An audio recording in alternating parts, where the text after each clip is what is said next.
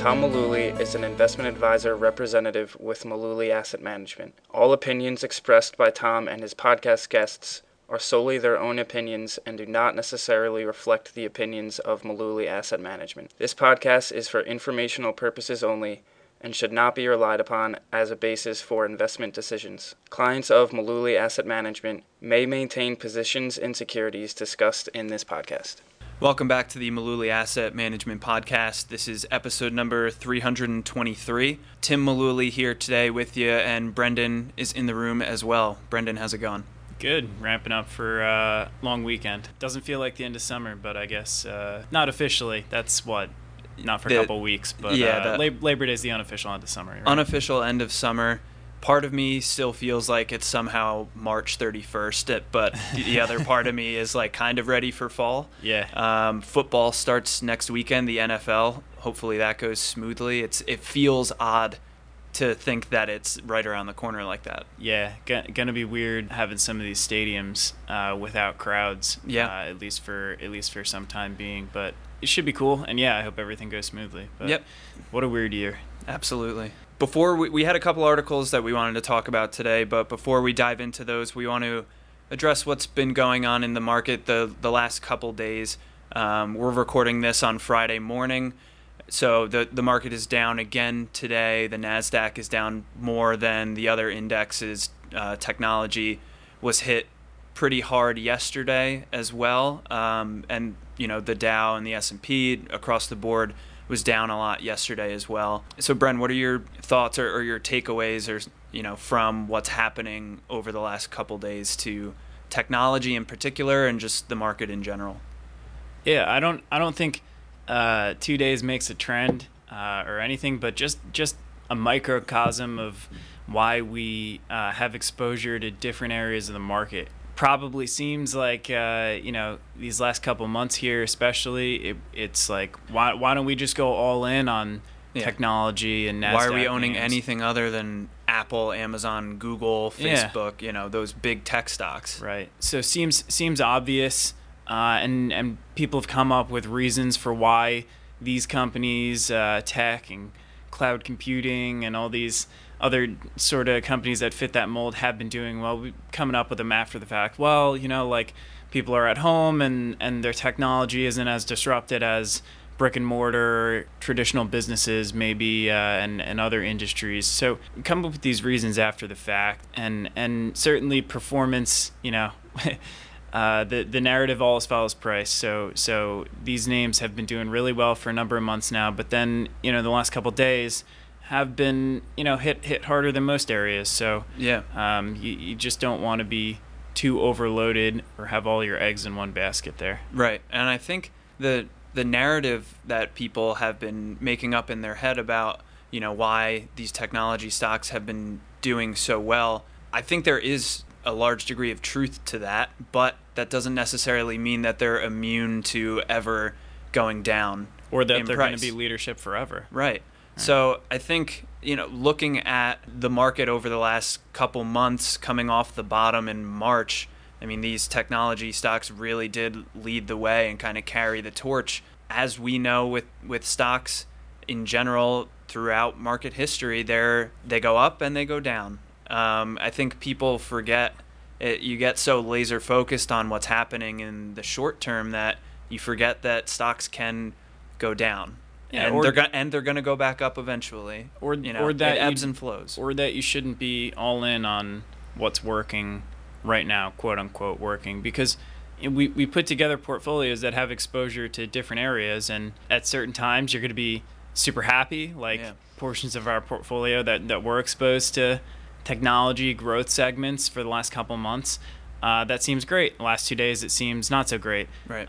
And so you balance that with things like small caps and mid caps, which have lagged, international stocks, everything has lagged U.S. large cap growth in general, but to varying degrees. And so we know these things are going to help our portfolios over time. We just don't know when. And so we maintain an allocation to them because we know in the long run we're going to be glad that we had them. Right.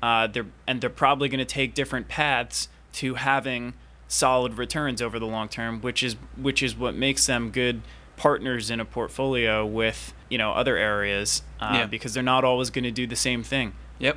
Yeah, like if you were 100% in technology stocks the last couple days, you're down a lot more than someone who has exposure to all the different areas of the market as well. Mm-hmm. I also think it's always interesting to watch investor behavior, shift back from fear to greed to back to fear, and how quickly that can happen. I mean, if you think back to February and March, I mean, that was less than pretty much 6 months ago right now. Everyone thought the world was going to end.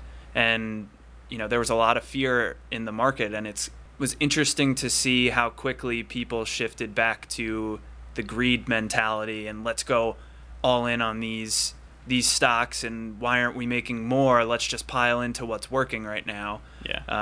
And now in the matter of 2 days, they've already kind of backtracked off of that.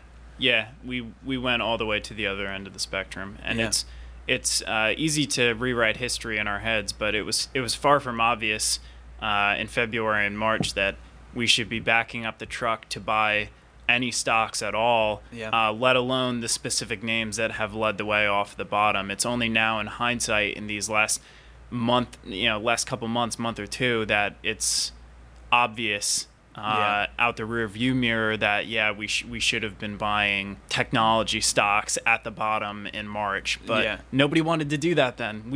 The conversations we were having at that point were largely focused on the bond allocation of clients' portfolios and how it was doing its job, and it was there if clients needed to access any capital while the markets were down, and so we were talking about totally different things then. There were not many clients who were calling in looking to ramp up on high growth tech stocks at the time. Exactly. So so messy last couple of days, especially for the leadership of the market of late, but ultimately I think our portfolios here are built with the idea in mind that we have exposure to different areas because we anticipate stuff like this going on from time to time. Yep. Ben Carlson, I think, wrote a really good article. He highlighted the story about the McDonald brothers who started the franchise McDonald's. The headline of the article was "How Much Money is Enough?"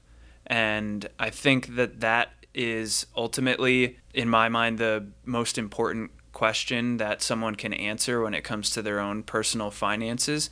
But I also think that it's probably one of the most difficult questions for people to answer. What were your takeaways from that post? That question, it's kind of like the genesis of financial planning, at least, one angle of approaching it, because there's like the mathematical way to approach that and clients who are listening have gone through this process with us of just kind of taking a look at, what you need to live your life right now, which assumes that you're comfortable and that you're doing everything that you enjoy, and then using those numbers to kind of back into, what you have and if it's enough to continue living your lifestyle. And some folks are detailed people and they want to dive into the mathematics behind that with us, which we're happy to do. Some people are more high level in the sense that they'd like us to do the math for them and then report back to say, yes, you have enough. But you can kind of answer that question from financial planning, at least when you kind of flip that switch from being employed to being retired and living off of your money. But there's just a whole nother level to that too in terms of enough. And I think one of the quotes in there was just that the answer to that question of how much is enough is likely more, no matter how much you have. Right. Because I was just thinking, if you go through that financial planning process and you think, okay, well, we've determined that this set amount, X amount, is enough. So once I get to that amount, we have enough. But I feel like a lot of people might get to that amount and then it might not feel like enough. You know what I mean? Like that you just constantly want more. And it goes back to what we were just talking about with greed and like fear and greed. It's like, well, now that I've reached that point that we were trying to get to, I want more. Yeah, and I think it's actually a combination of fear and greed, even though we sometimes place them at opposite ends of the spectrum. Because I think the enough question is being afraid that you're not going to have the resources that you and your family need. Maybe what I thought was enough isn't actually going to be enough. Yeah. Maybe I should keep getting more just in case it's not enough. Yeah, so I think those two are intertwined there. I don't necessarily think that it's one or the other even at that point. So it's a lot to wrap your head around, and if you don't consider, your comfortability and the resources you have, I think you could be in for a lifetime of never feeling like there's enough, despite all signs pointing, all quantifiable signs pointing towards the fact that there is at some point. Yeah, the story that he talked about in there with the two brothers who started McDonald's, I think was pretty telling. It was a success story, I guess, in the sense that they were able to figure out what was enough for them and not really worry about how much money they actually left on the table, because he said in 1960 they essentially were bought out from the McDonald's franchise organization before it really took off and started expanding. And they got, it was $1 million each, which back in 1960 was a very substantial amount of money. But if you, in hindsight, you look back at how much they potentially left on the table, but they could have had multiples of that. Yeah, but it didn't matter to if them. they lived out the rest of their lives and were happy and right. enjoyed life with their family, what does it matter? Exactly. So it's ideally, a mindset thing. Yeah, ideally, that's the point that everyone should try and get to, but easier said than done. I think it's a tough question to answer. There was an article in Morning Star, and there was contributions from a handful of different people that work there, and the topic was your number one money lesson. And there were a handful, and we'll link to them in the show notes so you can check out all of them. But I think we each picked out a couple that really stood out in our minds. One I liked from David Blanchett was just that good investing is boring.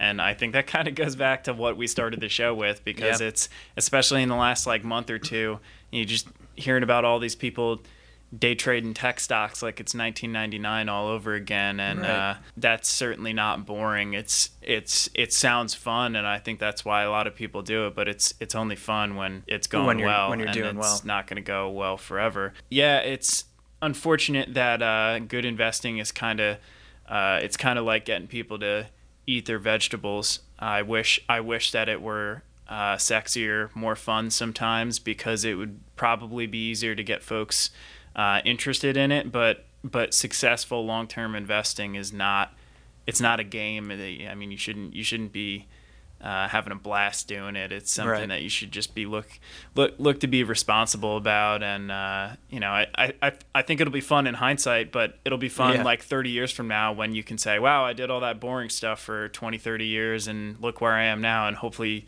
then you can have fun with the fruits of your labor, so to speak. But right, once you have enough. Yeah, right. But the act of doing the investing itself, kind of boring sometimes. Yep, and I think that for those listening, if you watched the episode of the Mullooly Asset show that we did this week, that was kind of the message that I had as well. We were talking about day trading and a lot of the difficulties that come along with day trading and the stress involved, and ultimately the message was exactly what you just said. It shouldn't be high octane, high flying fun every day. In the market. It's pretty boring. One that I picked out that I liked was from Holly Black. Her lesson was, don't just copy the experts. And I think, if you watch enough CNBC or you watch Jim Cramer picking out his stocks on CNBC every day, or Portnoy on Barstool. Right. Just listening to the experts, I think you need to keep in mind what they're talking about. They may not even necessarily be doing what they're talking about. Exactly. But they give off the vibe that they are when they're on television. Right. But the people talking up these stocks might not necessarily own the stocks that they're talking about. Yeah, or they could be pumping them in the opposite direction, telling you to buy so they can unload. They can sell them at higher prices. Yeah. So you need to think about the motives behind them, and also I think not just the talking heads on TV, but also the investing lifetime guru people as well. We've talked about why trying to emulate Warren Buffett's every move is not necessarily going to be the right move for you. I think if you're going to learn from those guys, you should learn on a high level and try and take away like what's the big lesson here, not necessarily what exact company did he just purchase and I'm going to go buy that. Yeah. Totally agree. Yeah, you should be looking for those evergreen type lessons. Like from Buffett, for instance, you should take away that like being patient with your investments makes a lot of sense in general, not necessarily, oh, he just bought this thing, let me go buy it too. Yeah, exactly. Yeah. And it just goes back to the personal part about personal finance, like what works for Warren Buffett or for Jim Cramer or whoever is talking on TV or whoever you're reading about. It worked for them. It doesn't necessarily mean it's going to work for you. Or that you have to do it that way to be successful. Yeah, you don't need to follow exactly what they're doing to a T. You can take lessons that apply to you and use it in your own life. But I think, just trying to emulate and copy exactly what an expert is doing, thinking that's going to work well for you, the odds are it's not really going to work out the way you think it's going to. Unsurprisingly, one of my other favorites was from Christine Benz.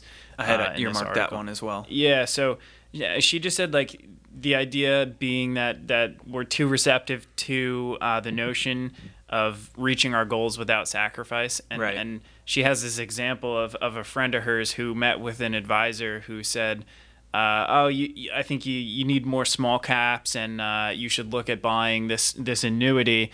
And Christine was like, I reviewed their situation and I think they should just save more and probably set up an emergency fund. Yeah, and spend less. Yeah. And so I think, again, like the idea that sometimes good investing is boring, like the other favorite from this article that I had, because it's a lot easier for people in our line of work to say, oh yeah, you need more small caps than it is to work through cash flow and come up with a way that you can realistically save more. But over the long haul, that increased savings rate is probably going to do a lot more for you than taking your small cap allocation from 10% to 20% or something. Like I don't think that's going to solve financial problems for people, for the most part, unless their investments are just an absolute train wreck. I think she probably focus on other areas. Yeah, she called it getting rich slow. Yeah. It's the same thing as, investing being boring over the long term. You can't invest your way out of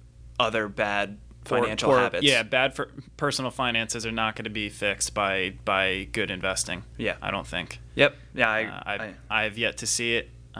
You can definitely do the other. You can invest suboptimally, but for instance, like if you could have your money in very expensive mutual funds, which I would not recommend. Our clients know that we prefer ETFs, lower cost options like that. But somebody who saves 30% of their income into high cost mutual funds is probably going to end up with more money at retirement than somebody who invests in a super low cost portfolio but only saves 5% of their income. Right. Like you're not going to overcome that just because you use better investment options. Right. It's futile. I mean, it's even with the drag of increased costs, you're just going to lose so much ground because you're saving less. Yeah, all else equal. Yep. The last article that we wanted to talk about today is about the payroll tax deferral that went into effect on September 1st.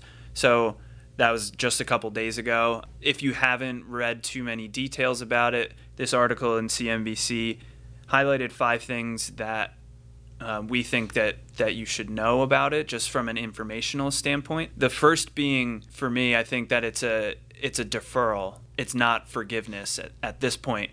And that's a key distinction I think that everyone needs to understand, meaning that if you choose to participate in this from September through the end of this year, through the end of 2020, you won't be paying your payroll tax, Social Security tax, but it will catch up to you in 2021. They'll make up for it and start taking it. You'll essentially be paying double through January through April of next year. So it's just pushing it from it's taking your these couple months, fourth quarter payroll taxes and making them first quarter 2021 payroll taxes. So it's an effort to put more money in each paycheck to people through the end of this year. But you'll see it come out eventually, I think is the point. Unless Congress decides to flip it into being forgiven, then right. It's going to come due at the beginning of next year. Yep. This also only applies to people whose biweekly pay falls below $4,000. Right. And that's like a hard cliff if too. you make $1 more There's than no that, phase you're not out. eligible. Right. And I think importantly, just because just how messy some of this might be for employers and employees, because we don't know yet if it will ultimately be forgiven or if it's going to be due come beginning of next year. It's important, if you're curious to know about this. It's still just a few days after it was supposed to kick in.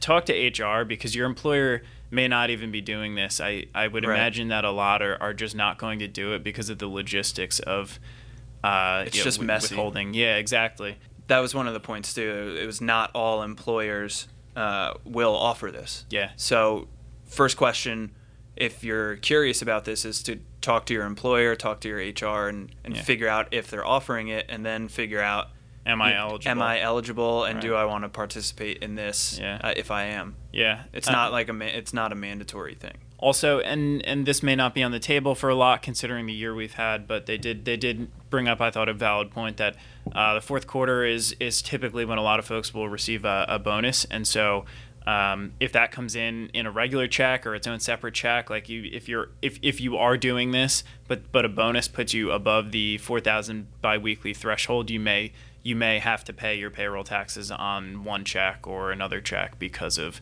just the amount coming in. But yep. It's ultimately worth a conversation with HR or whoever handles that for your company, just to see if this is happening and what your options are if you're eligible or not. Yep. Yeah. So that article had some good information. I'll link to that in the show notes as well. Before we wrap up, since the NFL starts next week, me and you are both Jets fans.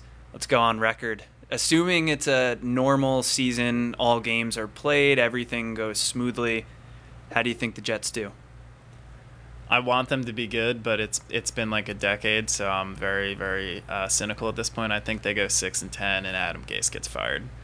I would be okay with Adam Gase getting fired. I think the Jets will go 9-7, and they'll do just well enough for Adam Gase to hang on and ruin Sam Darnold's career.